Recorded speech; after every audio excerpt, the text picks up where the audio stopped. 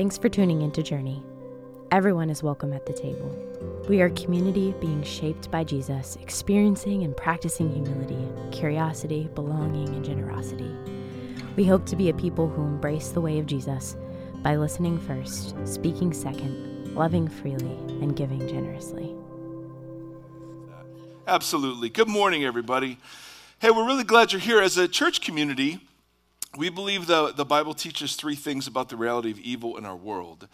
The first is that God is good, and so we praise. Second is that evil is actually evil. It's not good dressed up as evil. It's actually horrible. And surrendering to God doesn't mean that we pretend like evil is somehow good. Evil is evil, and so we lament. And that's what we were doing. And we also believe that God is so genius at pulling good from evil that sometimes we think he needed the evil to do the good, but that's never the case. And so we see him as good, we praise. We see evil as evil, we lament. And we see God bringing good from evil, so we hope. And that's the way we position ourselves in the world. And so moments of lament, we're never told how to do this. The American church, at least in my experience, doesn't know how to lament. We just know that everything needs to happen or end with a pretty red bow and a cliche, and maybe a casserole, if you're lucky. And I love the casseroles, I'm not going to deny that, but I'm just saying there's a time and a place for the casserole.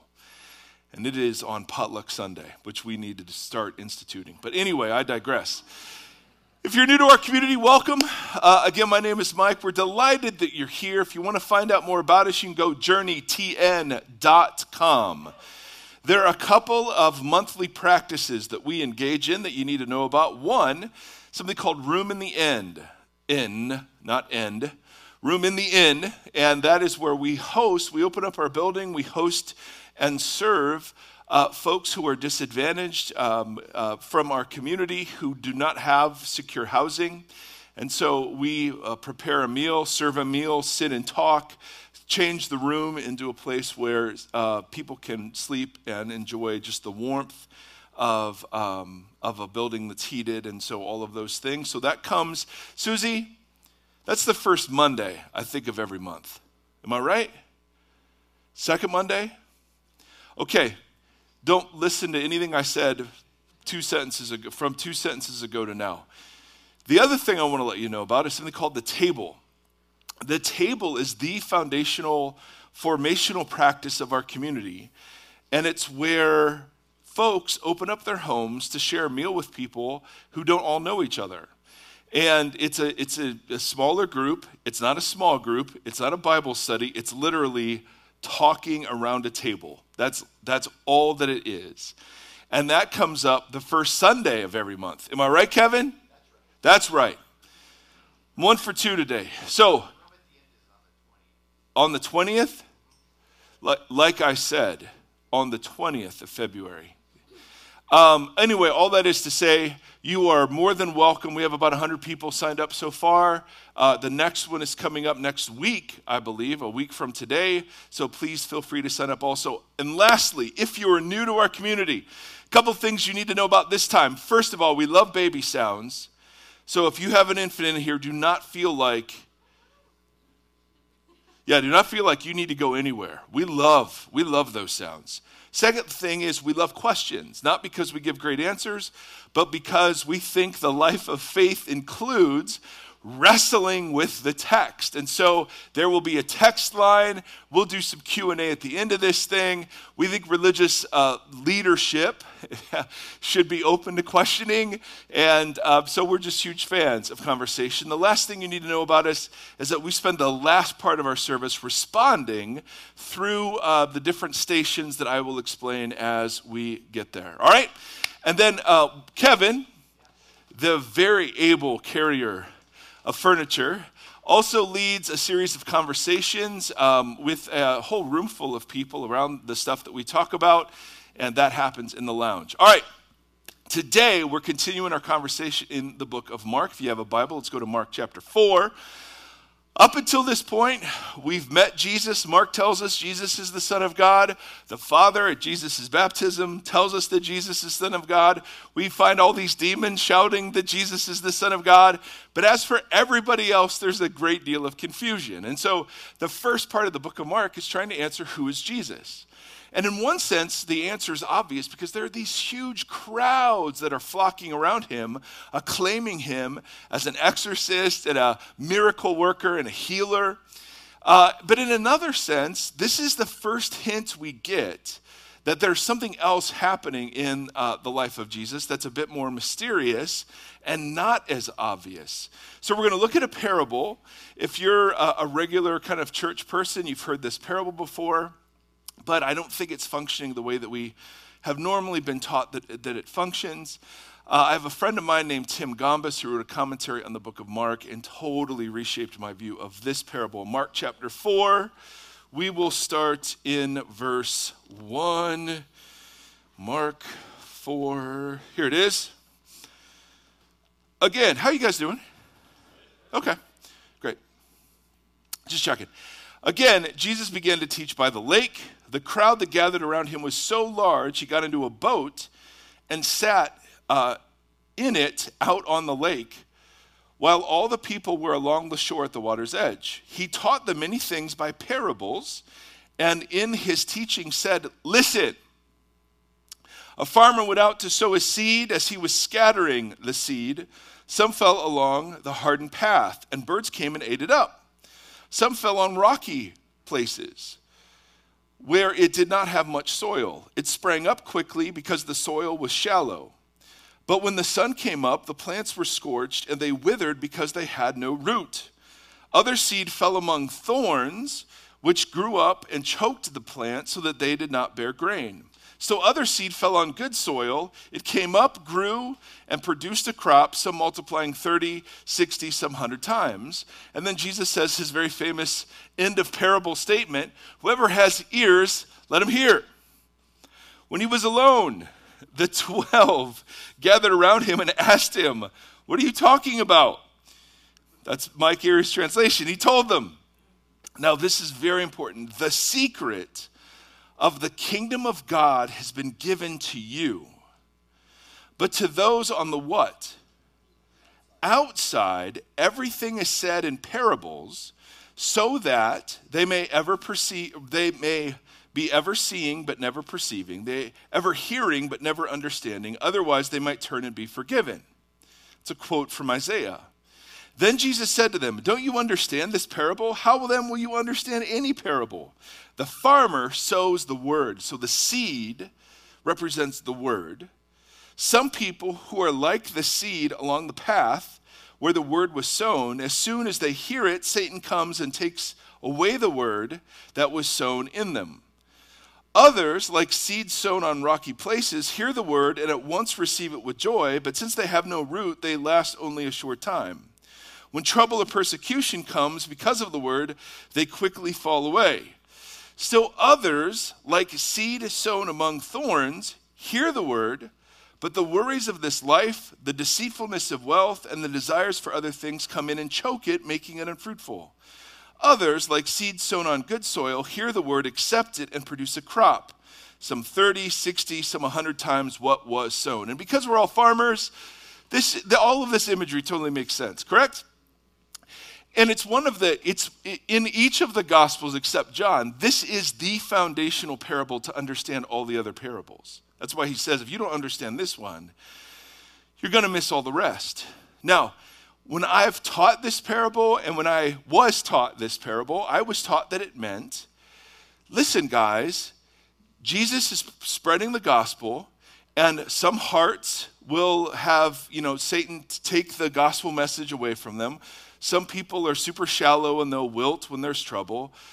Some will be more focused on money or the things of this world. But there are other soils that are actually really fruitful. So be that soil, right? That's how I've always heard this described. The problem is that there's not one exhortation in here to be good soil.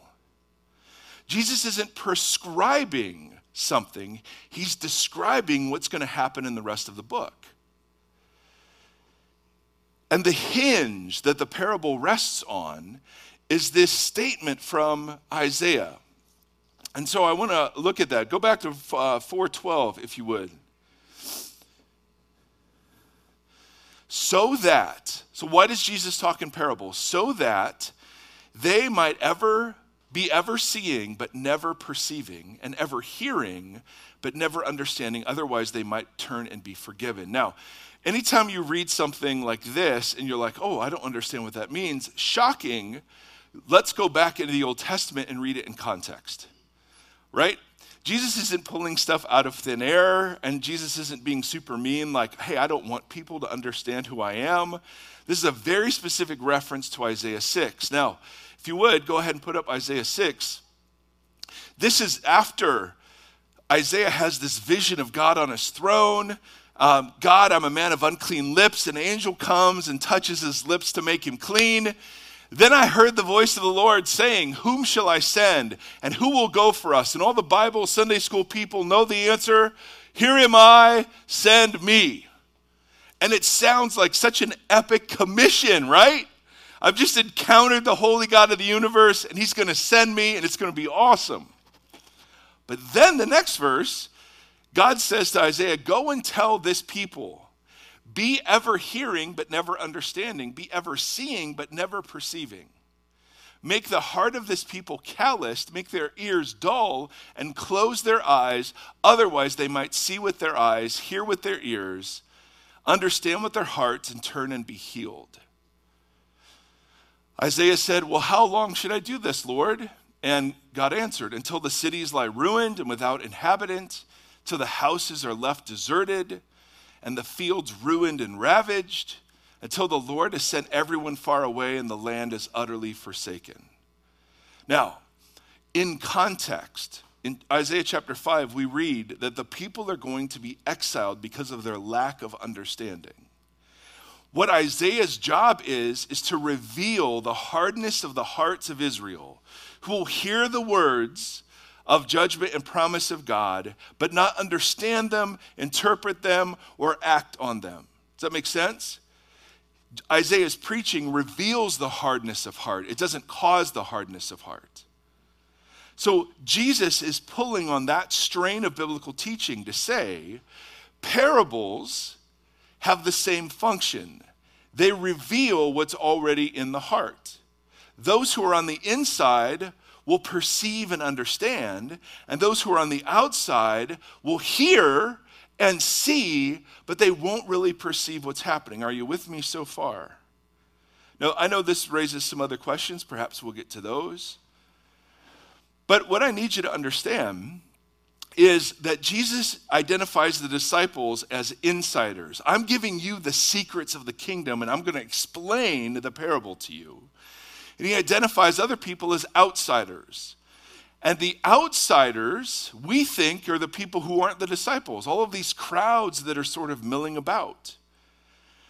And what Jesus is about to do is to flip that whole thing on its head, where the insider, the disciples, are the ones who don't see and perceive and hear and understand. And the misfits, the sinners, the marginalized, the untouchable, those are the people who see and hear and perceive and understand. So the soil parable is about how the rest of the book is going to play out. That the disciples are the hard soil, the disciples are the soil that's rocky, the disciples are the soil that's shallow and quickly falls away. But it's the outsiders who turn out to be the insiders in Mark's gospel.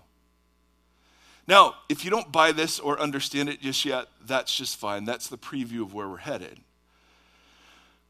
The whole parable is a parable about perception.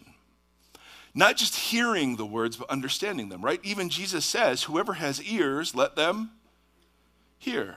So how many of the people in the crowd had ears, you think? Yeah. So there's a difference between hearing and hearing. Married couples, can you vouch for that? Right? There's a difference between seeing and perceiving. So lots of people are seeing Jesus, the miracle worker, but there aren't many that are perceiving. And so you think, okay, these disciples, these are the guys that get it, right? They left their nets earlier in the book. They've been commissioned. They've cast out demons and performed miracles. Man, these are the insiders. Jesus even names them that. But the rest of this section, from this part in chapter 4 to the middle of chapter 8, is a record of all the ways the disciples miss it and outsiders get it. And we know this because in chapter 8, Jesus now uses that kind of perception language against the disciples. So this forms, look at me, you're going to learn a Bible word, this forms an inclusio. It's where Mark plants two similar quotes around a section of material, and those two quotes explain the material in the middle. It's a sandwich. And the idea is the first bracket is the quote from Isaiah. The second bracket is a quote from Jeremiah. Aware of their discussion, Jesus asked them, "Why are you talking about having no bread? Do you still not what? Or are your hearts hardened? Do you have eyes?" He's saying this to the disciples. Do you have eyes that fail to what? And ears that fail to what? And don't you remember? This section, from the middle of 4 to the middle of 8, bracketed by these two quotes, one was applied to the outsiders, where the disciples were the insiders. This one is applied to the disciples who turn out to be the outsiders because they're missing it. Are you with me a little bit? Perfect. I'm shocked. Now, I want to just highlight several verses in this section where the disciples failed to perceive. All right, fire up the verses. Jesus said to his disciples, "Why are you so afraid? Do you still have how much faith? No faith." Come on, guys. Next. Mark 6. Because the disciples all saw him and were terrified, immediately Jesus spoke to them and said, "Take courage, it is I. Don't be what?" Right. Then he climbed into the boat with them. The wind died down. They were completely amazed, for they had not what? Understood about the feedings that we're going to look at next week. Their hearts were next. You never want to hear this from Jesus. Are you so? Yeah, I've heard that in my quiet times for years. And then Jesus goes on to redefine clean and unclean, right? And then in Mark 8, that the second part of the sandwich, why are you talking about having no bread? Do you not see or understand? Are your hearts not hardened, right? I mean, so the idea is that the disciples, who are the insiders here, become progressively dull in their senses and perception. In fact, in this section, Greek nerds, there is not one verb of seeing or hearing ever applied to the disciples. Instead, the verbs of perception are applied to people like this.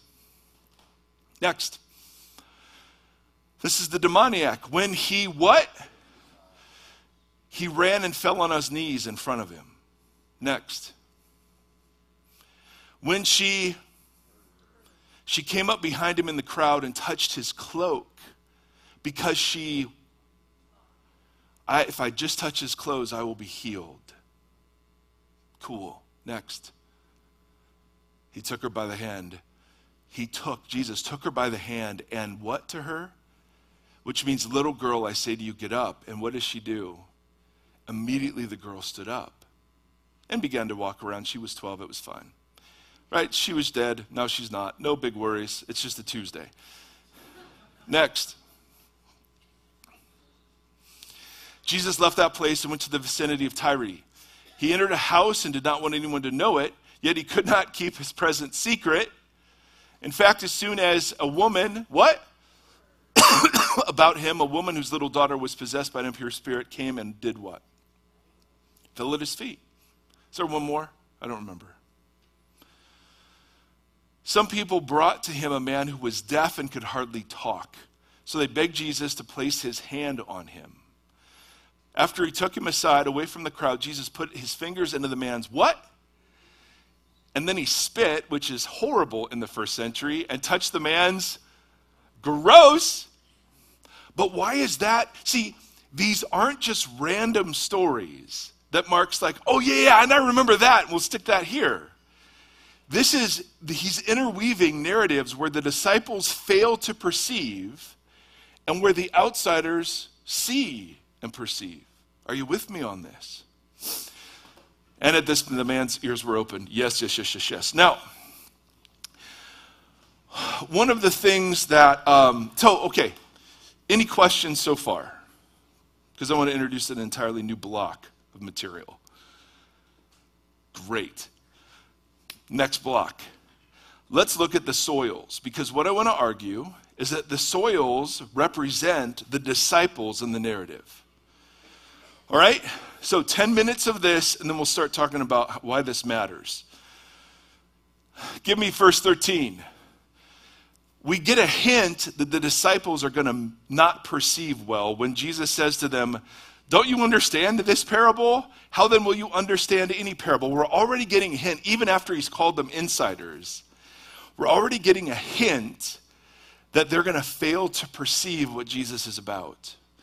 Then Jesus interprets the parable of the farmer scattering seed. He says the farmer sows the what? The word. Now, word is this great preacher word. I'm going to share a word. Jesus preached a word. That's a really ambiguous word for us because we read into that whatever it is we come at the text with from our previous understanding. And so the word is often, well, that's just the gospel of forgiveness of sins, but it's not. Jesus is preaching the kingdom. And the word about the kingdom, and here you're going to have to trust me till you get there, but the word about the kingdom isn't just that the kingdom of God is here, but that the kingdom of God is cross-shaped. That Jesus is going to suffer. He's going to go to the capital of his nation and suffer and die. And there's a whole array of forces against him doing that. So the preaching of the word, as we'll see looking back, is the preaching of a cross-shaped kingdom and a cross-shaped king and the invitation to be cross-shaped disciples. And we'll talk about exactly what cross-shaped means later on, but the idea is that Jesus, when he's doing miracles and when he's teaching these incredible truths, the crowds are gathering like crazy. But when Jesus begins to clarify that the word means he's going to suffer and die at the hands of the Gentiles, then the crowds and even the disciples turn against him. So the farmer that sows the word here is the cross-shaped nature of the kingdom. And again, for justification, we'll see this in a couple of weeks. Now, next sentence. Let's talk about the first soil. Some people are like seed along the path where the word is sown. As soon as they hear it, Satan comes and takes away the word that was sown in them. Now, I always heard this as, you're sitting next to someone on an airplane. As always, they ask, how can I accept Jesus and give my life to him?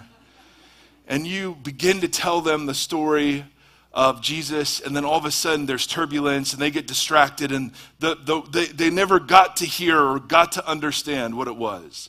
Or the missionaries on her way to some tribe, in Africa, and she gets a flat tire, and the word was snatched from them. I always thought that's what that meant. But actually, and again, all of this is much clearer in the original language. Satan is only referenced a couple of times in the book. So we meet Satan in chapter 1 where he tempts Jesus. And then Jesus mentions Satan snatching the word. And then we talk about Satan falling like lightning. But then there's this encounter with Peter. Go ahead and put that up. And this is very famous for you Sunday school folks. But what about you? Jesus asked his disciples, who do you say that I am? And Peter correctly says what? You're the Messiah. Jesus warned them not to tell anyone, which is always interesting. But why? Why would he warn them not to tell anyone? He began to teach them that he, the Son of Man, must suffer and be rejected by the leadership of Israel, and he must be killed and after 3 days rise again. Next. He spoke plainly about this, and Peter, God bless him, took him aside and began to rebuke him. But when Jesus turned and looked at his disciples, he rebuked Peter. Get behind me, what? Now, Mark doesn't tell us anything about the temptations of Satan in the wilderness. We hear that from Matthew and Luke. In Mark's gospel, this is the only insight we get into how Satan was tempting Jesus. And what's the temptation? To skip the cross, correct? Right? Because that's what Peter wants. What are you talking about, Jesus? The Messiah isn't supposed to suffer. The Messiah is to come and conquer, to dominate, to vindicate Israel, to kick the Romans out. What are you talking about, suffering and dying? I know all the good Sunday school people in the room know this already. But in Mark's gospel, that's what it looks like when Satan snatches the word. Is when the disciples miss the cross orientation of the work of Jesus. That's what it looks like. This is the only instance where Satan snatches the word we have in the book. Where Peter acknowledges that Jesus is Messiah, and then that is immediately corrupted by Peter's nationalistic and militaristic understanding of what a Messiah should be. Are you with me? You don't have to buy this, but I think the work it does in Mark is far more powerful than just say, yeah, some people aren't going to buy it and some people are. No. All of this perception is what is at issue here.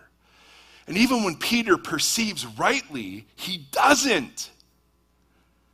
And Satan snatches the word. That's why Jesus rebukes him so strongly. He recognizes the idea that Jesus shouldn't suffer as the satanic lie. So Satan snatches the word whenever the cross-shaped gospel gets corrupted into some other thing. Let's talk about the second soil. Others, like seed sown on rocky places, hear the word and at once receive it with joy. But since they have no root, they only last a short time. When trouble or persecution comes because of the word, they quickly what? Oh, that's interesting. Who does that in Mark's gospel? Fire it up. You will all fall away, Jesus told his disciples. And the same words used. I will strike, for it is written, I will strike the shepherd, the sheep will be scattered. Obviously, Old Testament quote. But after I have risen, I will go ahead of you into Galilee. So who are the ones that fall away? The disciples do. And when do they fall away? The night of his arrest. When trouble or persecution come because of the word. So, next. Peter, of course, even if all fall away, I won't. Well, false. Next. God bless you. Later on, Jesus is feeling the full weight of what's about to happen. He returns to his disciples and found them what? Simon, are you asleep? Couldn't you keep watch for 1 hour? Watch and pray that you will not fall into temptation. Now, what's the temptation? What's the temptation? Well, sleep, but that's a metaphor. To abandon Jesus, to fall away. Because Jesus knows he's about to be arrested. The spirit is willing, but the flesh is weak. Next. So a crowd comes to arrest Jesus. Am I leading a rebellion that you come out with swords and clubs to capture me? Every day I was with you, teaching in the temple courts. You did not arrest me, but the scriptures must be fulfilled. Then everyone what? Yeah, and fled. So who falls away in Mark? Yeah, so who gets the seed snatched by Satan? Peter. Who falls away? The disciples. Oh, third soil. I wonder who the answer to this question is going to be. So others, like seed sown among thorns, hear the word, but the anxieties of this age, which make the deceitfulness of wealth and the desires for other things attractive, they come in. Now, they don't pull away, they come in and choke the word, making it unfruitful. I wonder how this happens. Then James and John, the sons of Zebedee, came to him, "Teacher, we want you to do for us whatever we ask." Jesus has just announced he's going to the cross to die. "What do you want me to do for you?" "Well, can we sit at your right and the other at your left when you come in glory?" That's what it looks like when the word is choked. Or, another instance, this is the most famous one. Then Judas Iscariot, one of the 12, went to the chief priests to betray Jesus to them. They were delighted to hear this and promised to give him money. And then the last soil. Others, like seed sown on good soil, hear the word, accept it, and produce a crop. Who produces a crop in the Gospel of Mark? The demon-possessed, the diseased, the unclean, the broken, the outcast. So, when Jesus introduces the idea that some will be perceiving but not perceiving, they'll see but not understand. And then he closes that section with saying to the disciples, how is it that you can see and not perceive? How is it that you can hear and not understand? That's the story that unfolds. Outsider characters are the ones responding and producing this massive amount of fruit. And the disciples are the ones who fall away. See, I always thought the parable was about all those people out there who don't hear Jesus, and we're the good ones because we say yes. I always thought the assumption of the parable was, well, I'm the good soil, right? Because here I am. And it's just the reverse. It's for all of us assured that we're good soil, in our own minds at least. It challenges the many ways in which the word of the cross-shaped kingdom gets obscured, choked, or stolen away. Are you with me? I mean, is there not one of those temptations that the American church hasn't said yes to? When Satan snatches the word, it obscures the cross-shaped character of the kingdom. Well, how cross-shaped is American Christianity? I mean, not at all. The cross is what gets me to heaven. But in Mark and in the rest of Jesus' teaching, the cross is an entire way of life. It's an orientation to the world. It's the willingness to abandon comfort and self-preservation in order to be poured out for the sake of others. But we're in a world of self-promotion and rights assertion, and all of that is antithetical to the word of the cross. All of it. And so there's a sense in which, Isaac, I know you're sleepy, buddy. Isaac. We're right here. You're not tired? Isaac, your body says otherwise. It's all right. I mean, this is thick stuff, and it's boring. He says a little. He says a little. That's so right. You speak for all of us. What's that?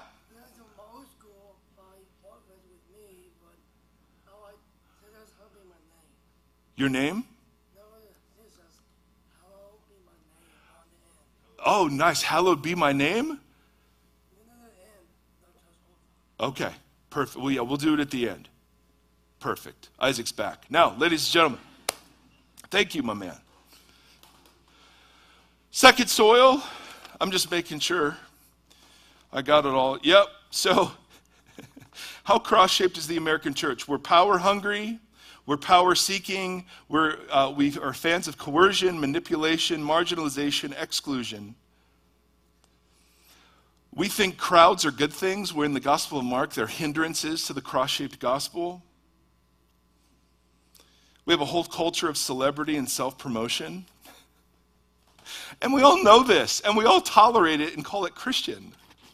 because we don't want to be divisive. Okay. I'm not going to call it wrong. Jesus is going to call it wrong. I mean, it's so abundantly clear what American Christianity, how it presents itself as the complete and inverted opposite. And you know what? Here's what's great. Let's not just talk about American Christianity. Let's talk about me. I do this.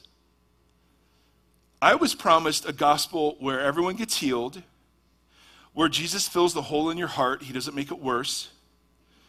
Where Jesus answers my prayers, where Jesus has a great and glorious plan for my life. And instead, what I got is a bunch of wrestling in agony. Well, why did this happen? And why does this happen? And why don't you answer that? Instead, I got dark nights of the soul. And I more acutely feel the evil of the world, knowing there's a good God that could stop it.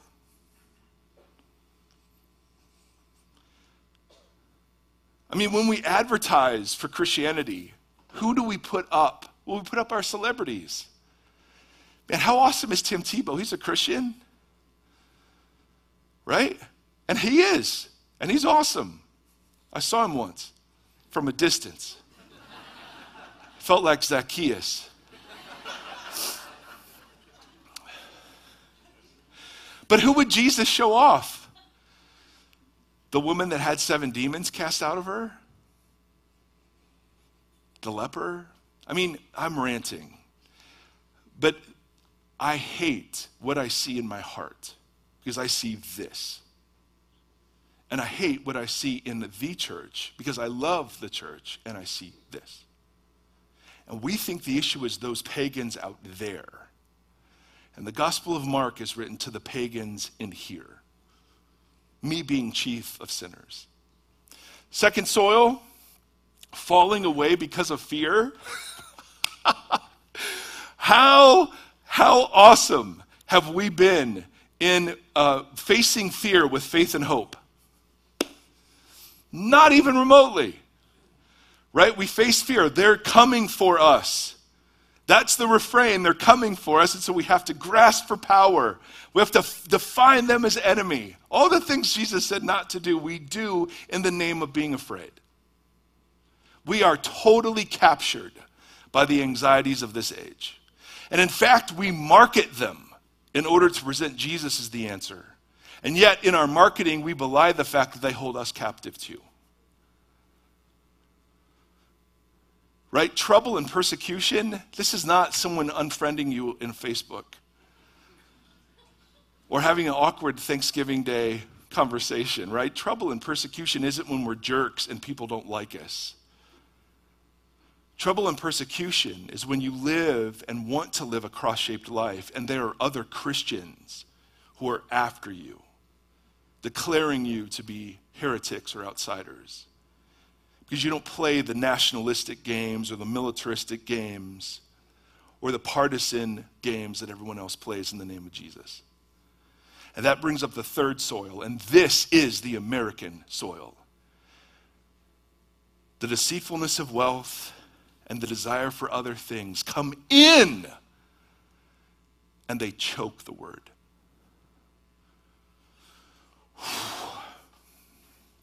I mean, are we preaching? And this is me.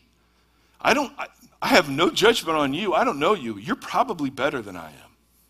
Because I'm the only dark-hearted person I know here besides Kevin. And if you know Kevin, you know that's utterly not true. Yeah. Just don't ride with him in traffic. That's my only recommendation. You will see that man lose his salvation and gain his salvation multiple cycles. And that's fine.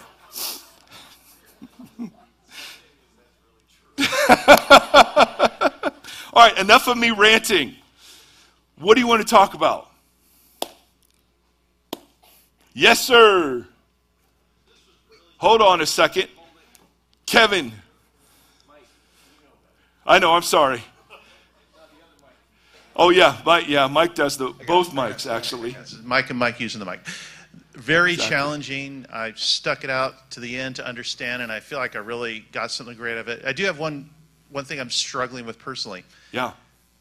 With all of this, where does us preaching the gospel come into play? So great. Well, let's read the rest of Mark and find out. No, I know that's a flippant answer, but I think we're going to all be surprised at the lack of commands to go evangelize the world. We're going to be very surprised by the abundance of commands in the New Testament to be the faithful church. Now, I'm all for sharing the faith, but the ways that we do it often represent the bad soils that we come from. And so I'd be fine if we just spent the next 10 years cleaning up our own mess. And in so doing, I think, and producing communities that actually live a counter life, like who are genuinely hopeful in the face of fear, who genuinely have no other agenda attached to Jesus other than being poured out for the sake of the world. See, I think that's the most compelling witness. And I think that's Paul's vision for what evangelism looks like, are communities who do the dirty work that no one else does in culture. And who have a place to call out the powerful because their powerful aren't, falling every other day. You know what I mean?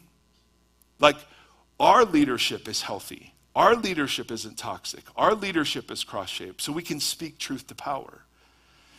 And I just think we've forfeited so much of that because of what we've tolerated in the name of Jesus following. Mike, Great, yeah. clarify the difference between proclaiming propositional truth versus the idea of a cross-shaped life. Oh, well, yeah, I mean, if you were here last week, thank you, Kevin. That's just a softball. What we're going to see in Mark is that the cross doesn't secure our salvation. The cross is an invitation to a way of living. Now, that cross is where Jesus defeated the powers. He judged the darkness of this present age, and he launches the new creation. All of that is true. And Jesus' work on the cross does secure forgiveness of sins for those in him. But we think that's where the story stops. And so we have something else called discipleship or sanctification. And that's just not how the New Testament envisions Jesus living. Paul simply says it. Your attitude should be the same. Your church attitude should be the same as that of Christ Jesus, who, being in the very nature of God, did not consider his godhood to be used for his own advantage, but rather he self-expended in pouring himself out, and he took the form of the most humble of humble, a servant, a human, but not just any human, a human who died a shameful and humiliating death. That's what your attitude should be like towards each other. That's cross-shaped life, right? So instead of running around, and this is what I do, running around going, okay, where do I fit, and are my rights being protected, and fine. But if that's my preeminent occupation, that is totally at odds with what Jesus is calling his church into, which is, where are the points in church, or in the world, where there is the most darkness, and the church comes rushing in with love and service? You know what I mean? Because if my whole life is oriented around my security, comfort, and privilege, and I don't mean privilege in the woke sense, come on, guys, that's all dumb. I mean, I am privileged, right? The church in China is not privileged like I'm privileged. I know, see, the problem is so much of this can be interpreted politically, and I hate that. This isn't political. This is the work of Jesus. And the fact that we see it through the political lens instead of through the Jesus lens shows us that we've been discipled in the exact wrong direction, no matter what your political persuasion is. And I'm guilty of this. Okay, I don't know what I was talking about, but let's go to something else. It's 10, so a couple more. tops, depending on how good this one is. This young man usually asks the good ones. Okay. I texted it in, but I just want to read it real quick. I want to talk about hard hearts for a second. Oh, boy.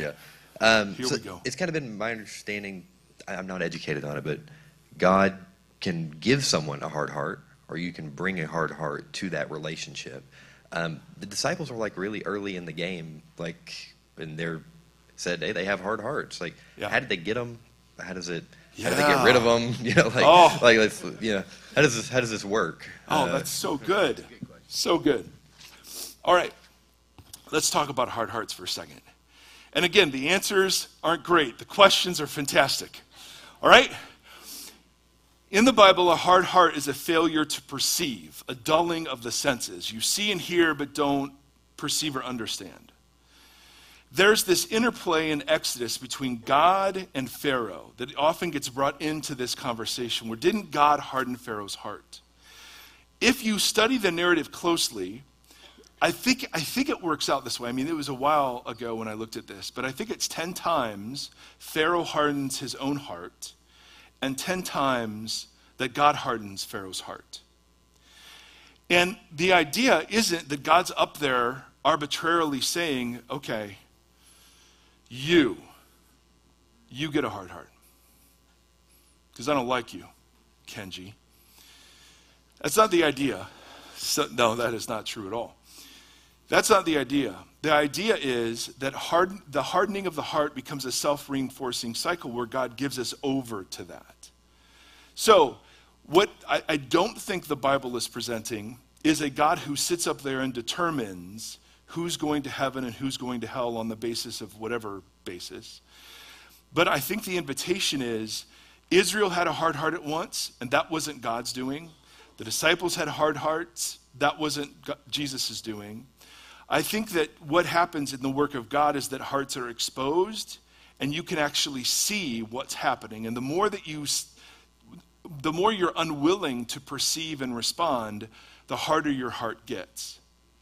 You know what I mean? So you have those points in your marriage where there's this little voice, and I'm sorry I use marriage examples, but it is like so true in my marriage. There's points where you're like, hey, I should probably ask for forgiveness here and say I'm sorry. And then there's other thing that's like, nah, you need to be right here. She needs to know how wrong she is. Right. And the more I say yes to that, right, the softer that other voice gets. And so one of the things that is wrong with us when we're sleepwalking through American life is that we're just not being aware of how we're cemented in certain directions by just simply living on autopilot, you know? So the church is invited into spiritual disciplines that interrupt the autopilot and make us aware and wake us up to the move of God around us. Man, what a great question. And there's so much more to say, man. What a great question. All right. Okay, one more. Last one. Here we go. Here we go. Oh, I thought the little sweet girl was going to do it. I'm just going to interpret what she... Perfect. So, the lens of seeing the disciples as ones that are struggling to get this stuff. Yeah. I want to then apply it to other parables. And so I'm going out of Mark, and so I maybe just be like, confusing myself. How great is that accent, by the way? But how many of you commented on the accent immediately when you heard it? You're like, yes, that man should be preaching. Please listen to my words and not just my accent. It's like getting through to... I know, but we're intoxicated with your accent. We can't help it. We're Americans. We have nothing. My question is related to Matthew 22 and the parable of the wedding. The people that are invited, they don't come. And so the king's like, go and invite everyone else. Yeah. But then there's this guy who's not dressed properly. Yeah. And he goes, get out of there. Yeah. Like he gets kicked out. And so I'm like, I feel like that guy sometimes, or I'm not quite dressed. And so I'm trying to see the lens of, okay, if these guys aren't getting it, but these guys are, then who is this extra person that is not dressed, that is not ready to... Oh, so good. Okay. Man, so great, and we can't do any justice to that question. But here, just a couple of quick thoughts. First of all, you're asking the right questions when you approach a parable that way. The parables aren't written to 21st century Christians wondering if they're saved. The parables are about Israel. and Israel's refusal to be ready. And the one who's dressed well at the banquet or dressed inappropriately was the one who expected to be there, but actually had the hardness of heart. And so what Mark's doing and what Jesus are doing, and now the parables have relevance and resonance for us, but the worst thing you can do with a parable is say, hey, what does this mean for me? Because it was about Israel first. And it was to Israel, about Israel, and for Israel first. Then, and that comes in a whole string of parables that's be ready for God's coming. So Jesus is warning them of God's impending visitation, right? And so is there a similar, like, live awake kind of invitation for us? You bet. But I find that the parables often leave a part of it unexplained so that we are invited to find ourselves in the story. And the fact that you would go, hey, I know this is about Israel, but I don't ever want to be the guy that shows up and gets kicked out. You're kind of already guaranteeing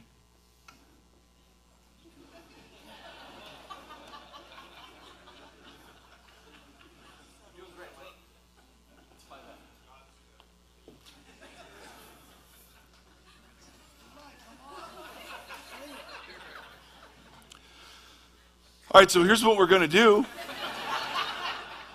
Feels like the Oscars right there. You know, thinking my agent, and then there's the hook comes out. So here's what we're going to do. I mean, so you guys are amazing. What we want to do is, and all of this builds, what we're going to do is inhabit certain spiritual disciplines. Yep. That form us into cross-shaped people. We care and lament, and so there are these places where you can write down prayer requests, and the prayer requests we get are unbelievable, and we pray over them and we sit in them, and they affect so many decisions that we make. Secondly, we invite everyone to the table, and communion isn't, hey, I've got to get cleaned up first. Communion is, God, thank you for the gift, and now I want to volunteer to, in a small way, echo that gift to others. I want to be the kind of person that loves first, serves first, acts first, sacrifices first. So it's a job description as well as a gift. And then we sing, not just because that's what churches do, but to kind of refresh our imaginations, to have our lips sing things and train our lips to like not curse, not in the swear word, but like curse others or demonize others. We're training our lips to be used for fresh water instead of salt water, to use the image of James. So all of this stuff matters, and it's intentional in that we want to be formed in a Jesus-like direction. So band, come on up. The stage is clear from all obstruction. Let me pray for us as we participate together. Lord, thank you. We are just so very grateful that you're far more beautiful than we've envisioned, and that the life you invite us into is far more compelling. And God, I pray deeply for me and this community that your Spirit and that your word would do the work in our community to shape us into Jesus-like people. And God, show us where it is we need to rethink. Show it is where we need to turn around. Show us where it is that we can't just sit smug in our self-righteousness, but instead we want to inhabit humility and gratitude and desperation for the work you're doing in the world. We love you and we bless you in the name of our Christ. Amen.